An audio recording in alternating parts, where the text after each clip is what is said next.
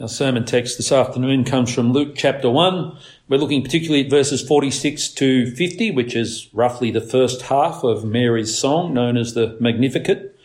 We'll read the whole poem or the whole song, but looking tonight particularly at verses 46 to 50. Before we read that, we'll pray. Please join me in prayer. Our Father in heaven, we give you thanks for your word, the Holy Scriptures, and we pray, Father, that now as we seek to study and understand them and apply them, that we would be given ears that hear and eyes that see and hearts that are understanding and obedient, and this we ask in Jesus' name. Amen. Luke 1, starting at verse 46. And Mary said, "My soul magnifies the Lord, and my spirit rejoices in God my Saviour. For he has looked on the humble estate of his servant. For behold, from now on all generations will call me blessed. For he who is mighty has done great things for me, and holy is his name, and his mercy is for those who fear him from generation to generation. He has shown strength with his arm. He has scattered the proud in the thoughts of their hearts. He has brought down the mighty from their thrones and exalted those of humble estate. He has filled the hungry with good things, and the rich he has sent away empty. He has helped his servant Israel in remembrance of his mercy, as he spoke to our fathers, to Abraham, and to his offspring forever." Amen. The words of Mary. The words of a believer rejoicing in the goodness of God. Words of worship. Looking back at verse 45 of Luke chapter 1, we see Elizabeth say, "Blessed is she who believed that there would be a fulfillment of what was spoken to her from the Lord." We're reminded of, once again, Abraham and Sarah, and we're reminded that those who believe the promises of God, that those who believe the word of God, are those upon whom God is pouring out his mercy and his grace, showing steadfast love, forgiving iniquity and transgressions and sins. Mary believed that which was promised to her, and immediately she undertook a journey. Mary didn't ask for a sign, but she was given one. She was told, "Your relative, Elizabeth, her who was counted barren, she's pregnant." And Mary went seeking Elizabeth. In faith, she went to see the sign. She went to see what it was that the Lord was doing. Elizabeth, filled with the Holy Spirit, exclaims, "Blessed are you among women, and blessed is the fruit of your womb. And why is this granted to me, that the mother of my Lord should come to me? For behold, when the sound of your greeting came to my ears, the baby in my womb leapt for joy. And blessed is she who believed that there would be a fulfillment of what was spoken to her from the Lord." And Mary replies, and I think we can honestly assume that Mary also was at this moment filled with the Holy Spirit, just as Elizabeth was. Mary was here speaking things that had come to her from God. Now, in the whole song, many of the scholars and commentators, they claim to find at least 12 Bible references to various sections of Scripture in the Old Testament. Most of them are Psalms. There are also references to 1 Samuel chapter 2 and the Song of Hannah and Isaiah chapter 61 verse 10. For example, in Isaiah 61 verse 10, we read, "I will greatly rejoice in the Lord. My soul shall exult in God." Think of what Mary says. "My soul magnifies the Lord, and my spirit rejoices in God, my Saviour." She speaks forth in Scripture, scriptural language, the kind of language that you get from a deep and abiding knowledge of the Scriptures. My friends, I just point this out. There's no gift of miraculous spiritual knowledge. There is none.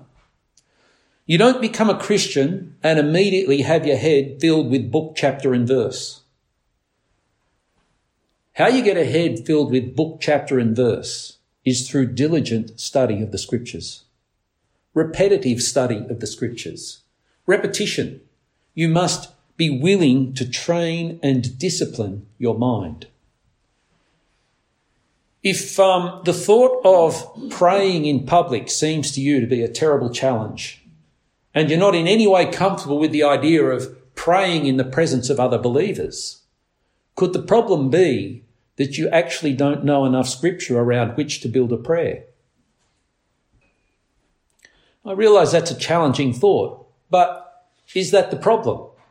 Let's face it, if when you closed your eyes and bowed your head to pray, if you could pray and build on phrases of scripture, praying as the scripture has taught you, saying the things that you know are in accordance with the will of God because you have found them in scripture, if you could pray in that way, would you actually be willing to pray out loud at a prayer meeting or at a fellowship service?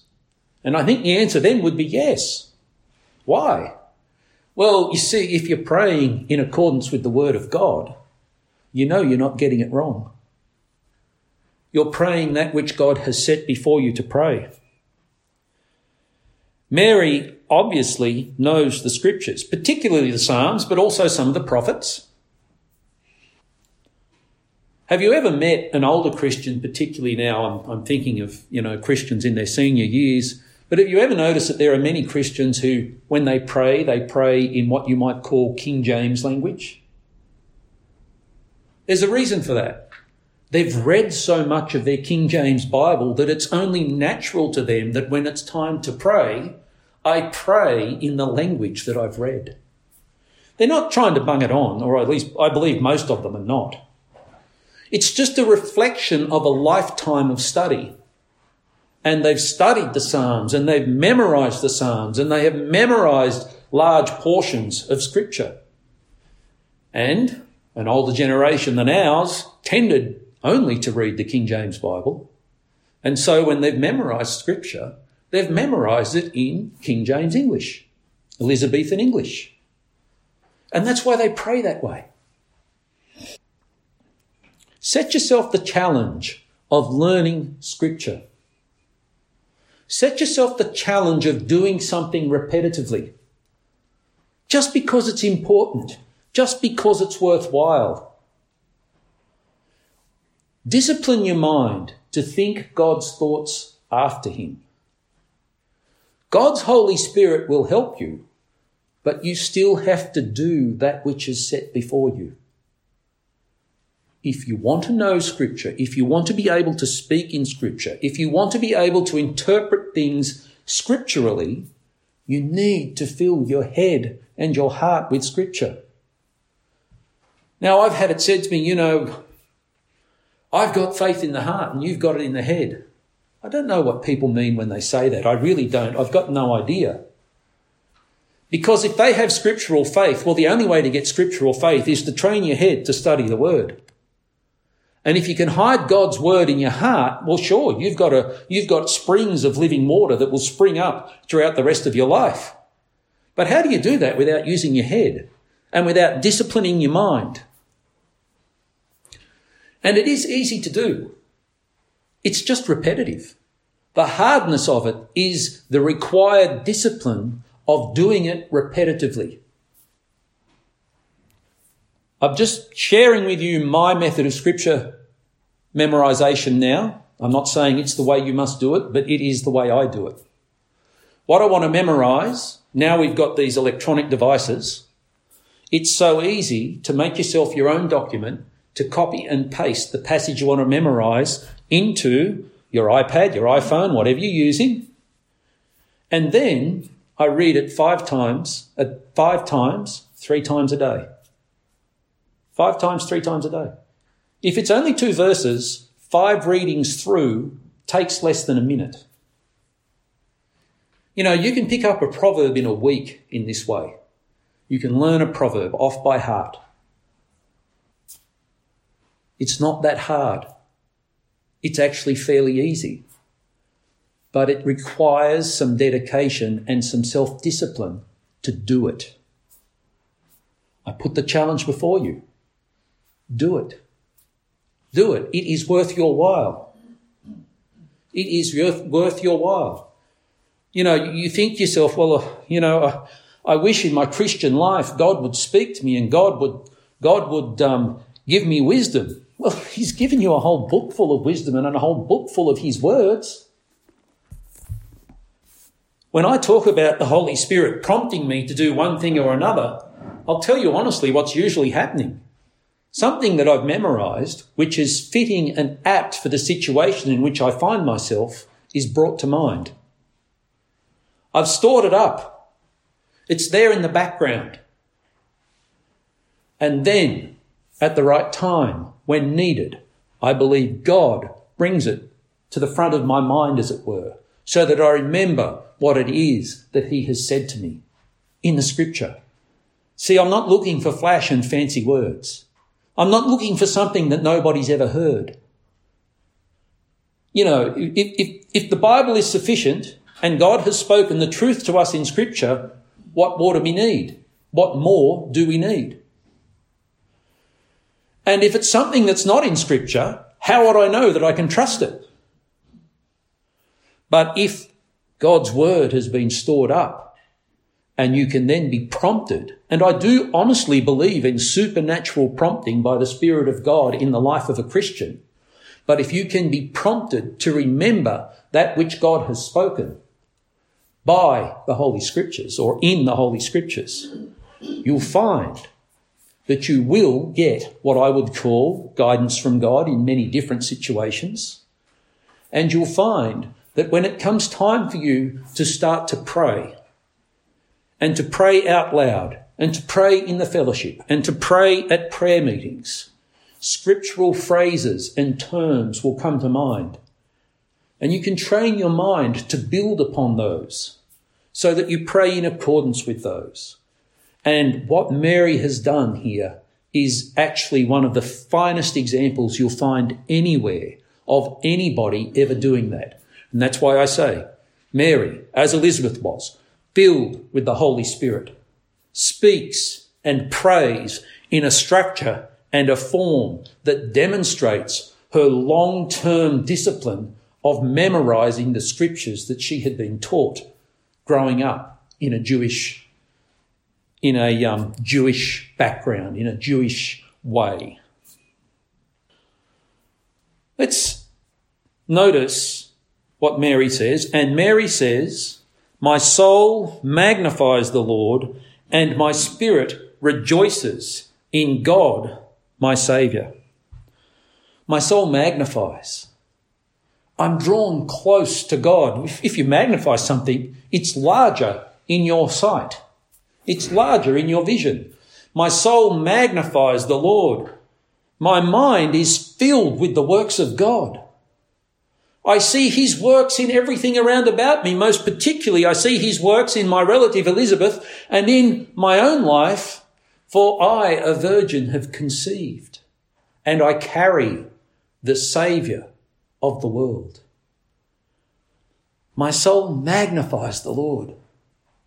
You see, Mary understands something. Because her head is filled with scriptural knowledge, she understands that thousands of years and generations ago, it was said to one called Eve that the seed of the woman will crush the head of the serpent. Thousands of years ago. And generations of sin and death and failure and misery have come from that time to now. And here at last, the serpent-crushing seed of the woman is being carried in her own womb. My soul magnifies the Lord. I see his works up close, and my spirit rejoices in God, my Saviour. The answering, the fulfilment of the promises of God brings great joy. Great joy. I'll confess some sin to you today. Don't worry, you're not going to want to throw me out of the fellowship. But I'll confess some sin to you today. Lisa will tell you the truth if you ask her. She'll tell you this. For the last few days, for the last week, Scott has been a bit of a sad sack. He's not been rejoicing. He's been struggling with things in the world around about. He's been struggling with restrictions that stop me seeing my own flesh and blood. I found it very hard this week. It just so happened that I was less than 20 kilometres away from a particular person, and I could not just go and see that person. And that person could not just come and see me. And I look at those who govern us and who impose these rules and regulations, and I see in the news that they're talking about carrying them on all the way through the Christmas holidays into next year. It's for your own good. We're saving your lives. And my spirit has not been rejoicing. Lisa will tell you. He's let some things weigh pretty heavily on him and put him in a dark mood at times. Maybe that's my fault, and maybe I should be reminding myself, count your blessings, name them one by one. Look upon the work that the Lord has done. Mary's rejoicing here in what God has done. You see, the things that God has done, the things that God is doing right now in the time of our text, they're things that can't be undone. They're things that can't be undone.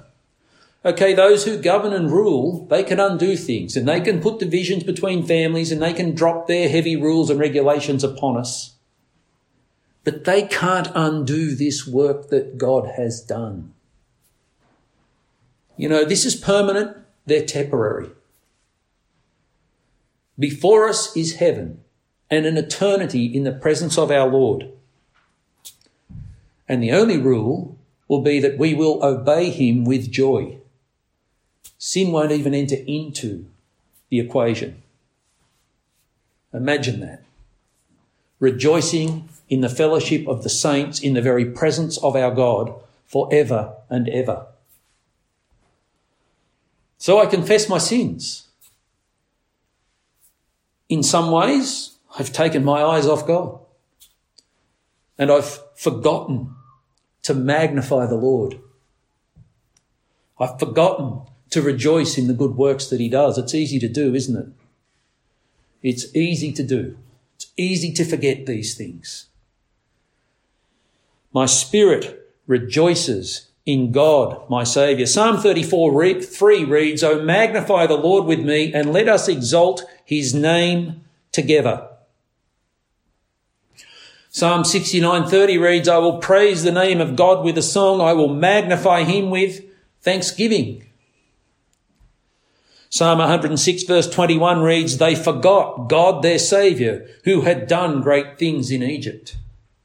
How's that? They forgot God their Saviour, who had done great things in Egypt. Mary says, "My soul magnifies the Lord. My spirit rejoices in God my Saviour." As I said, I'm planning to look at this song over 2 weeks. Notice that in the portion that we'll take next week, she speaks of promises made to Abraham and to his offspring forever. You see, the scripture is in her mind. The scripture is guiding her eyes.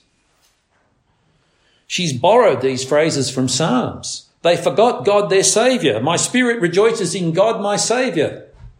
That's a phrase about the Exodus. Psalm 106 verse 21, they forgot God their Saviour, who had done great things in Egypt. You know, that great setting free from slavery. God came down and rescued his people. God visited plagues upon Pharaoh. God visited plagues upon the whole nation of Egypt. God rescued them. God led them through the Red Sea. God sent a Saviour. My soul magnifies the Lord, and my spirit rejoices in God my Saviour. Verse 48, "For he has looked on the humble estate of his servant, for behold, from now on all generations will call me blessed." We who are the servants of God understand something. We are under the supervision and the sight of God. He looks upon us. And my friends, when we are in Christ, he looks upon us through the lens of the righteousness of Christ. Now, I'm not saying that God is unaware of our sins and our wickedness, and I'm not saying that there are not times when God convicts us of sins. He certainly does. But what I'm saying is, as a general guide, God looks upon us clothed in the righteousness of Christ, clothed in his salvation. God looks upon us and sees not what we were. And in some ways he looks upon us and does not even see what we are at this moment. What we are at this moment might be feeble, might be weak, might be struggling with sin. But in a sense, God is looking upon us and seeing us for what he is making of us. The younger brethren of Jesus Christ our Lord. Turn to Romans chapter 8.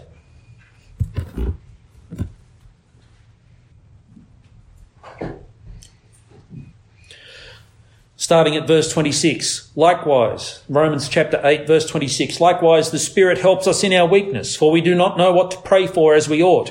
But the Spirit himself intercedes for us with groanings too deep for words. And he who searches hearts knows what is the mind of the Spirit, because the Spirit intercedes for the saints according to the will of God. And we know that for those who love God, all things work together for good, for those who are called according to his purpose. For those whom he foreknew, he also predestined to be conformed to the image of his Son, in order that he, that is the Son, might be firstborn among many brothers. What did Paul say? We who are in Christ have been predestined to be conformed to the image of Christ. Notice that he, Christ, might be the firstborn among many brothers. The big brother of all big brothers, the big brother you actually want. In the book 1984, that science fiction book, that dystopian book, Big Brother was an evil ruler. Big Brother was one who had set himself up as God, and he was an evil ruler. You see, evil can only ever do a weak imitation of that which is right and good. You see, the big brother, who is our God and who is worthy of our worship, is indeed the Lord Jesus Christ himself. And he's the big brother that we want to be like. He's the big brother who has come to our rescue and will ever come to our rescue. Mary lived in what she called a humble estate. No wealth, no glory, no gold. Betrothed to a builder of houses. Betrothed to a man who worked with his hands in a very small and insignificant town. It was no high estate. It was nothing to attract the attention of the world. There was nothing about her life that would have made anyone suspect that she was the one that God had chosen, that through her God was to do a great and saving work. My friends, not many of the great, not many of the mighty, not many of the wise, as the Apostle Paul says, have been called into the kingdom. You and I, we look at each other, we look at ourselves, we look at the world around us, we wonder what's the point? And we wonder, have we anything? And the answer is no. In a way, we are of humble estate. But understand, God looks upon us.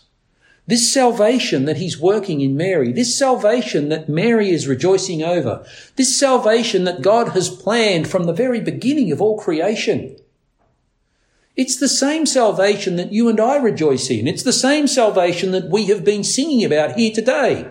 It's the same salvation that brings us all our hope and joy, because there is nothing else. There is nothing else. There's nothing else we can count on. There's nothing else we can build our lives upon other than the hope and the joy and the salvation that we have in the Lord Jesus Christ. God looks upon our humble estate Mary goes on, "For behold, from now on all generations will call me blessed." Notice it doesn't say all generations will call me an intermediary. It doesn't say all generations will call me some kind of intercessor, the Queen of Heaven. That's not what it's saying. This is a person praying, a person of flesh and blood, a person who needs a saviour. My spirit rejoices in God, my saviour. All generations will call me blessed. She's blessed. She got to be called the mother of our Lord. She raised the Saviour. Later on in the Gospel of Luke, we're going to come to that story of the Lord Jesus. He basically left himself behind in the temple. He didn't leave with the procession. And his parents came back looking for him, and there he was with the scribes, answering questions and asking questions, involved in the discussion. And they were amazed at his knowledge. Well, where do you think he learnt that knowledge? Where do you think he learnt that knowledge? You know, this young woman, most likely teenaged, this young woman who, when it came time to pray and she was filled with the Holy Spirit, prayed forth in scriptural language, prayed in scriptural phrases. Where do you think the Lord Jesus himself learnt his scriptures? Now, he was sinless, and he surely had the help of the Holy Spirit every step of the way. So he would learn the scriptures better than you and I do, I'm sure of that. But nevertheless, Mary was the agent that God used to pour the scriptures into the human mind of our Saviour. Mary. You don't know how much good you're doing when you do that repetitious task of learning scripture. You don't know where and how it will be used by the Lord God. None of us are going to teach the baby Saviour. I know that. You know that. But, my friends, prepare yourself. Be prepared. Be ready to serve the Lord. Obey the Lord in all things. You don't know what it is that you're storing up. You don't know how it is that the Lord is planning to use you. Verse 49, "For he who is mighty has done great things for me, and holy is his name." Just notice the way she speaks of God. God is a saviour. God is mighty. God's name is holy. This is the language of a faithful believer. You know, it should hurt our ears. There are things that we shouldn't hear and things that we shouldn't listen to. In all honesty, if you've got a favourite TV show and every second word that some character on that TV show is the Lord's name used as a curse word, I reckon you ought to turn away from it. Stop listening. Stop listening to someone who takes the Lord's name in vain. Holy is his name. He is mighty. He has done great things for me. Imagine that. He is mighty. You know, this is the Lord who created the heavens and the earth. This is the Lord who spoke things into being. He needs nothing. He lacks nothing. You know, I have heard it said by people, and I'm sure they meant well, God created mankind because he was lonely. What nonsense. What rubbish. Father, Son, and Holy Spirit, lonely? The three persons being the one God? Lonely? The three persons in perfect and joyous fellowship, loving themselves and one another in all perfection? What nonsense. There's no stronger nor better relationship than the relationship of Father, Son, and Holy Spirit. God is mighty. Nothing and nobody makes God God. Nothing and nobody makes God God. He is God just by his very nature, just according to his attributes. He is God. There's no part of God that is not God. When we describe God, when we say, for example, God is all-seeing, all-knowing and all-powerful, we're not talking about a part of God. You're sort of all-knowing. Does that mean his brain is big? No. God is God. All of God is God. Every part of God is God. Furthermore, God is spirit. And we can barely get an inkling of what that means. God's knowledge is absolutely and utterly perfect. God is totally and utterly self-reliant. God is utterly and totally unchanging. He is totally perfect. Perfection doesn't change. God is God. God is God. There's not any kind of power that we know of in the universe that was not put there by God. And yet any power that we know in the universe, whether we're talking about power in creation, the power of stars, the power of black holes, the power of gravity, the power of fire, whatever you might think of, that was created by God, and God is infinitely more powerful than any aspect or thing in his creation. He who is mighty, mighty beyond measure, mighty beyond understanding. If there's one thing about God, is that we can know God, but we can never know everything there is to know about God. Only God knows God in completion and in perfection. Turn to Matthew chapter 11 and drop down to verse 25, Matthew chapter 11. At that time Jesus declared, I thank you, Father, Lord of heaven and earth, that you have hidden these things from the wise and understanding and revealed them to little children. Yes, Father, for such was your gracious will. Now let's look at what Jesus is saying. I thank you, Father, Lord of heaven and earth. Jesus is praising God. For what? That you have hidden these things from the wise and understanding. Imagine this. God who is God, God who is omnipresent, God who is almighty, all-powerful and all-knowing, is able to hide himself if he chooses from the wise and understanding. It's within his power to be unknown, should he choose to. On the cross, Jesus quotes Psalm 22, my God, why have you forsaken me? He wasn't forsaken, but in his humanity, he was bearing the burden of sin. And sin makes a separation between God and man. And at that moment, in his humanity, Jesus was not aware of the presence of God the Father. God is able to hide himself in his might, in his power. But even so, you have hidden these things from the wise and understanding and revealed them to little children. Who are the little children? They're the ones who are believing the things that Jesus says. They're the ones who are believing that which Jesus says. And God can reveal himself to them. God can hide himself from the wisest of philosophers and reveal himself to what we might think of as the slowest of children, should he choose to do so. And you only know God because God chooses to reveal himself. And the primary way God chooses to reveal himself is through Jesus Christ our Lord, the only Son who is in the Father's side. He has made him known. God chooses to reveal himself. This one who is almighty and all-powerful.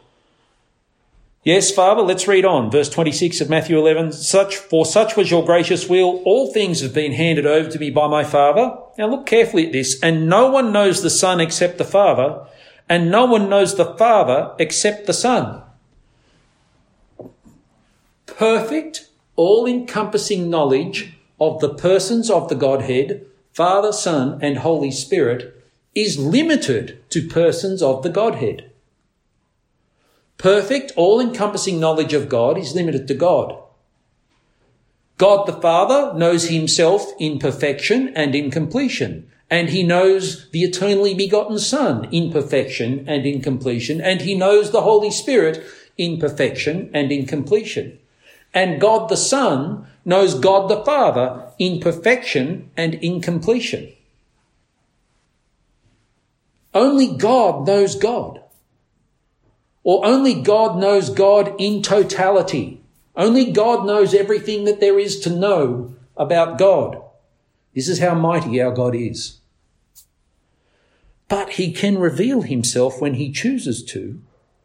And how does he reveal himself? No one knows the Father except the Son, and anyone to whom the Son chooses to reveal him. And anyone to whom the Son chooses to reveal him. Let me put it this way, who's got all the power in this relationship? Who's taking the choices? Who's exercising their will in this relationship between man and God, as Jesus has here described it? And the answer is God. It's God who has the power to hide himself. It's God who has the power to reveal himself. God the Father and God the Son are both each fully and completely and totally known to each other. And God the Son chooses to reveal him. Who's exercising free will here? God, and only God. He exercises free will. He has power in totality. He has all power. He is almighty. He has power over us, my friends. Every breath we draw, every breath we draw, every thought that we think. Back at verse 49 of Luke chapter 1. For he who is mighty has done great things for me, and holy is his name. He who is mighty, this almighty, all-powerful, all-knowing, sovereign God. You see what Mary's rejoicing in? The God who is the creator, the king, and the owner of the universe. Mary, like you and I, could understand that which God had revealed to her of these things. But she didn't know it all. She couldn't possibly, for she herself was not God. Just as you and I are not God. But what she knows, which she rejoices in, what she knows fills her with joy, because this mighty one does great things for me. And remember, she says that she comes from humble estate. Small time. She's basically saying, I'm a small time nobody, but the God of all creation does great things for me. Can you identify with that? I'm a small time nobody. My friends, in a way, we are a small time nobody. I see little motes of dust flicking around in the sunlight as I look towards the back of the room. And in physical terms, as compared to all of creation, we're not much more than a speck of dust.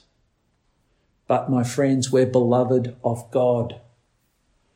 And in and through Christ, God does great things for us. And holy is his name. Holy. God is holy. Holy, holy, holy. How could we approach such a God? We couldn't. But God approaches us. God the Son becomes incarnate. Remember, even as Mary speaks, God the Son has taken on flesh and is growing in the womb of the Virgin Mary. God is working a great, great work of salvation. Do you ever sometimes stop and think, you try to slow your mind down? I just read past things too quickly in the scripture. And I forget to be amazed at the things God does. It's good to think that way at times, and we should think that way at times. And we take it for granted. And we go to church for ever so many years, and we know that the Lord Jesus became incarnate. And we know that God sent his Son, that whosoever believes in him should not perish but have eternal life. And we forget just how wonderful that is. Sometimes we say those things too easily. We don't really consider what it is that we're saying. Holy is his name. Holy. He's too holy to look upon sin. He's too holy to have sin in his presence. We need saving. God is holy and we are not. God is set apart and we are not. Holy is his name. But remember, he does great things for his people. He sends forth his Son for his people. Jesus, our Saviour, is God, the eternally begotten Son of God, having taken upon himself the form of humanity, having become a man, as it were, both truly God and truly man. Verse 50, and his mercy is for those who fear him from generation to generation, showing steadfast love to thousands. That's thousands of generations. That's thousands of generations. You need to look at a few scriptures to understand that. Turn to the book of Exodus, chapter 20. Look at verse 4, the commandment concerning the making of idols. You shall not make for yourself a carved image, or any likeness of anything that is in heaven above, or that is in the earth beneath, or that is in the water under the earth. You shall not bow down to them or serve them, for I, the Lord your God, am a jealous God, visiting the iniquity of the fathers on the children to the third and the fourth generation of those who hate me. Okay, so what's the subject now? Generations. The third and the fourth generation. Visiting the iniquity of the fathers on the children to the third and the fourth generation of those who hate me, but showing steadfast love to thousands of those who love me and keep my commandments. Thousands of what?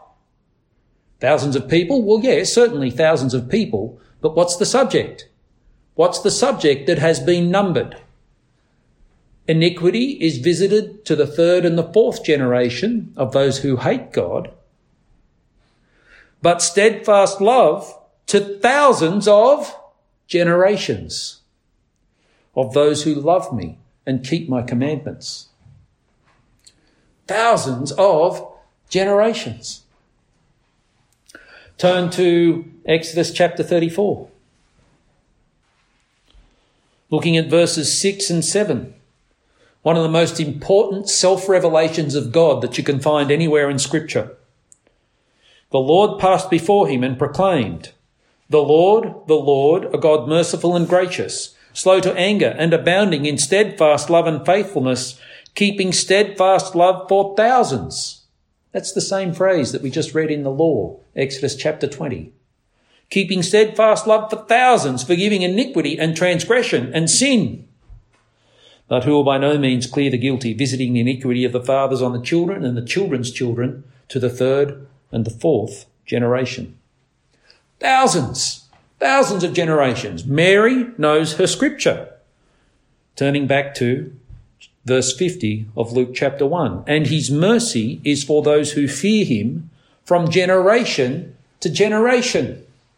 You see what she's saying? She's saying over all the years, over all the centuries, over all the generations of sin and failure, over all the faithlessness of humanity, God's word stands true. God's promises are trustworthy. Over thousands of generations, the faithful are blessed and called.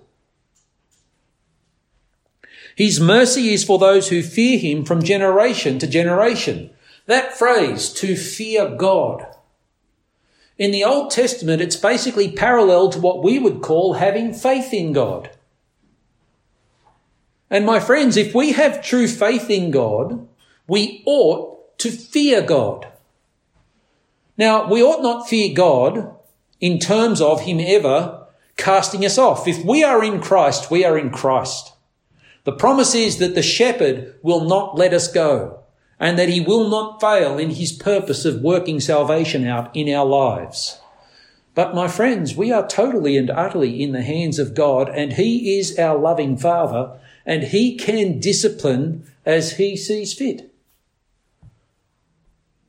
We're not to fear him, i.e. to fear that he will cast us off and reject us forever. but we are certainly to fear that he, as our Father, will discipline us should it be needed. And if you want to understand your Christian life, and if you want to understand the pain that you feel in your Christian life from time to time, always remember that God controls our every circumstance. And if there is discipline being imposed in one way or another, it comes to us as a painful experience. That's just a fact. That's the way Scripture explains our lives as Christians. You know, we think we're too smart as modern people. We really do. We think we're too smart. You know, we talk about chance and probabilities and the laws of science and nature, etc., etc., etc. And, you know, we sort of laugh at people. Oh, they think that everything's coming to them from God. They interpret everything spiritually. Well, look, it's possible to go stupid and to be hyper-spiritual. And in your eyes, every cloud in the sky is some kind of angel and etc., etc. It is possible to go silly. I admit that. But when you're jumping from the silliness of hyper-spirituality and pretend knowledge that you don't have, don't jump from there into sterile deadness where God is a far distant being who has nothing to do with your day-to-day life. The truth is always in the middle and the extremes are always on either side. The narrow path has dangers on either side. God is involved in our day-to-day lives. Our shepherd calls us every day. Our God disciplines his children. Sometimes it's hard to interpret what's happening in our lives. I know that. Even so, understand, nothing comes to us by chance. We are the people of God. We are the apple of his eye. We who fear God are those who have faith in God. We trust in God. We fear to offend him. We fear to be separated from him, even though we know the promises are for us in Jesus Christ our Lord. Yet, would you like to be separated from God? It's a fearful thought. It's a fearful thing to fall into the hands of the living God. Would you like to be accused by God himself of deliberately sinning against him? And your thought at that should be, no. That terrifies me. Why? Because you fear God. Do you think it's possible for sinners like you and I to come into the presence of the living God and not feel fear? At least to a certain degree. You know, when we talk about God being awesome, what is awe other than a word that expresses a kind of fear? We're awestruck. We know he is mighty. We know he is powerful. We know that we are totally and utterly reliant upon his will for every moment of our lives and every moment of our eternal lives. Of course we're going to be awestruck when we enter the presence of the living God. Of course we're going to fear him. As much as we love him, as much as we love our Lord Jesus Christ, as much as we know that the Lord Jesus, as I've already said, is our elder brother, into whose image we are being conformed, and that salvation is an eternal gift of God that the world cannot take away from us, even so, God is almighty and all-powerful, and we know that he knows everything that there is to know about us, every thought of our heart. And so, we fear him. God's mercy is for those who fear him. Those who do not fear God are not under the merciful hand of God. Turn quickly just for a moment to Psalm 10. Just reading the opening of Psalm 10, the opening few verses. The psalmist cries out, "Why, O Lord, do you stand far away? Why do you hide yourself in times of trouble?" Now he describes the wicked. In arrogance, the wicked hotly pursue the poor. Let them be caught in the schemes that they have devised. For the wicked boasts of the desires of his soul, and the one greedy for gain curses and renounces the Lord in the pride of his face. The wicked does not seek him. All his thoughts are. Now here's the wicked trying to convince himself that he's going to get away with everything that he does. There is no God. There is no God. I've got nothing to fear. I can do as I please. There is no God. Verse 5, his ways prosper at all times. Your judgments are on high out of his sight. He doesn't understand. What doesn't he understand? You see, his ways are prospering. The wickedness that he wants, the desire that he's chasing after, the things, the greed that he's serving, the things that he wants for himself, he's getting them. And he's thinking to himself, this is great, this is good, there is no God, I get whatever I please. Yippee, yay, more, more, more. But what's the truth? God's judgments are on high. They are out of his sight. He doesn't understand. He's being given over to his sins. He's being given to his sins. You know, there's a relative. Lisa and I have a relative. She knows exactly who I'm thinking of as I say this. And he is, at this moment, apostate. Raised in a Christian family. Raised going to church. He's been baptised. He's got a Bible with his name written in the front of it, signed by a pastor. And at this moment, he claims not to be a Christian. He claims to be an atheist. And of course, the family prays for this young man.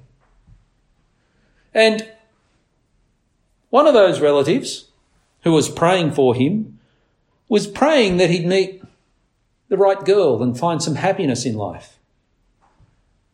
And you know, I said to the person, you don't want him to find some happiness in life. You don't want him to meet the right girl. You want God to keep breaking him down in misery until he repents and turns back to God. If God starts to give him what he wants, you know that God has handed him over to his sins. You want God to keep making him fall and stumble. If he ends up in the situation where his ways prosper at all times and God's judgments are on high out of his sight, wow, he's in a very, very bad place. I'm praying for his salvation, and in a way, I'm praying for his misery with regards to the things of the world. I don't want him to find any joy or pleasure in them. I don't want them to be in any way fulfilling for him. I want everything to keep going wrong. I want everything that his hand touches not to turn to gold, but to turn to something else. Dirt, let's say. I want him to learn to fear God. And if he's to learn to fear God, he's going to have to learn to acknowledge the discipline of God. And so, as we pray for his salvation, we're not praying that things go well for him in worldly terms. We're actually praying that things go badly for him in worldly terms. Because at this moment, God's judgments are on high, out of his sight. God's mercy, back with Mary's prayer, is for those who fear him. For those who fear him. Those who fear God have received the gift of God's grace. They've received mercy from God. It's a mercy if you fear God. It's an act of mercy from God if you fear offending the living God. It's God's mercy that teaches us to fear aright. We should fear God, and in fearing God we should fear no man. We should fear no man, no circumstance, nothing that the world can throw at us. We trust in our Heavenly Father. We fear his discipline. Therefore, we live in a way that pleases him. My friends, this is the God that Mary sings of. This is the Saviour that Mary sings of. She carries God incarnate within herself at this time. She's the mother of our Lord. She prays in terms of Scripture. She prays theologically correctly because she has filled her heart with the Word of God. In the end, that's what true worshippers do. They love the Word of God and they feed on the Word of God and they keep coming back to the Word of God. We're the sheep of his pasture. We're meant to be fed upon the Word of God, and we're meant to hunger for that Word. And obviously Mary was familiar with the hunger for the Word of God, and she feasted often upon that which God had given to her the Holy Scriptures. And so God has done great things through Mary, and all generations call her blessed because she, by the power of God, in accordance with the electing grace of God, was used by God to bring into the world the serpent-crushing Son of God, our Saviour, the Lord Jesus Christ. Let's close in prayer. Father in heaven, we do give you our thanks and our praise that you have made yourself known to us through Jesus Christ our Lord. We thank you, our Father, that so great is your love for us that you gave your only begotten Son, that whosoever believes in him should not perish but have eternal life. Father in heaven, may we walk faithfully according to your word. May we love you according to that which you have revealed to us of yourself through Jesus Christ our Lord. Help us, Father, to indeed be conformed into the image and the likeness of our Saviour, the Lord Jesus Christ. We ask these things in his name. Amen.